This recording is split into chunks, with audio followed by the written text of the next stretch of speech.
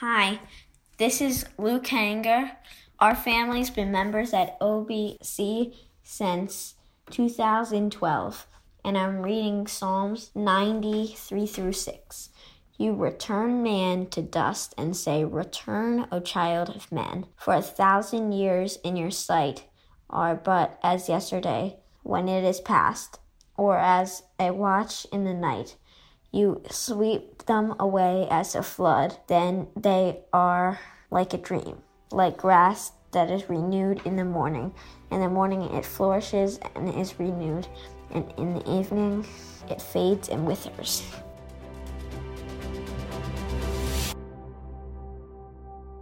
Well, thanks so much, Luke, and thank you for tuning in to Listening Up, a podcast devotional of Ogletown Baptist Church.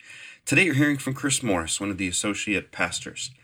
Listening Up is a way for us to stay connected over a few verses from God's Word, and this week, we're looking at Psalm 90, and today verses 3 through 6. The main thrust of this psalm is to ask God to have mercy on frail humans living in a sin-cursed universe. Yesterday, we read the first two verses that praise God as the Creator and for His existing from everlasting to everlasting. And today's verses then look at the other side and look at the frailty of the human existence. Verses 3 through 6 make several references to time, comparing 1,000 years to us being but a day to God. He then uses word pictures describing a person's existence, a flood, a dream, and a day. These show something that is there one moment and then washed away in a flood, or you wake up and the dream is over, or evening comes and it ends the day. The point Moses is making is that we're vastly limited by time, and God is not. He has no birth and will have no death. We're reminded again at Easter that whenever it's God versus death, God always wins.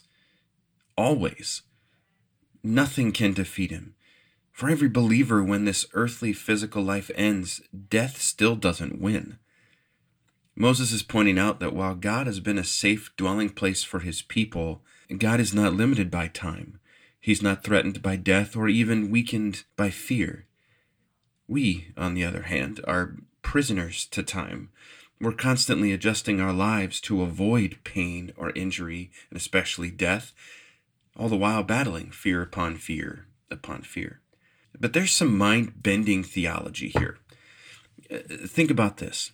The same God that you talked to in prayer over the last day or two is the same God, the same person that Martin Luther King Jr. prayed to during the civil rights movement. He's the same God that Charles Spurgeon talked to in prayer over his British congregation. He's the same God that Martin Luther prayed to throughout his uprising over the Catholic Church's teachings. He's the same God that the early church fathers prayed to as they were led to all corners of the globe sharing the gospel. He's the same God who sent Jesus to us, who brought victory to his people through very unorthodox military strategies, who shut the mouths of lions, who parted seas, who filled the earth with animals and plant life, and who painted the night sky. And get this, that very same God still hasn't slept. The closest he came to sleep was resting on the seventh day of creation. He hasn't slept. But yet we need to sleep 8 hours a day. Moses wants us to grasp that there is such a vast difference between humans and God that should generate in us a very healthy respect and even a fear of him. That when we don't sleep, we're not at our best. Our brain doesn't work the way it should. Our body doesn't work the way it should. We can't think through things so clearly, and yet God hasn't slept in how long, according to our time, and yet hasn't missed a beat, hasn't been delayed in his thinking, hasn't been off his game at all. So while today's portion of Psalm 90 is quite humbling, I encourage us not to be led to feelings of despair or worthlessness, but rather to direct our thinking and praying toward making our short time here count, to helping us see God with such respect and awe and humility, that if my life is that short, what am I doing with it?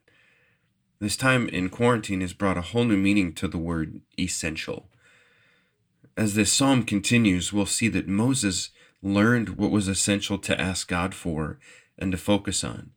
So keep listening up this week, or read it now and enjoy helpful insights as Champ and Evan roll out the rest of the week. But for now, thanks for listening today. For the latest information about our church, please visit ogletown.org/updates. Until next time, let's keep setting our minds on things above.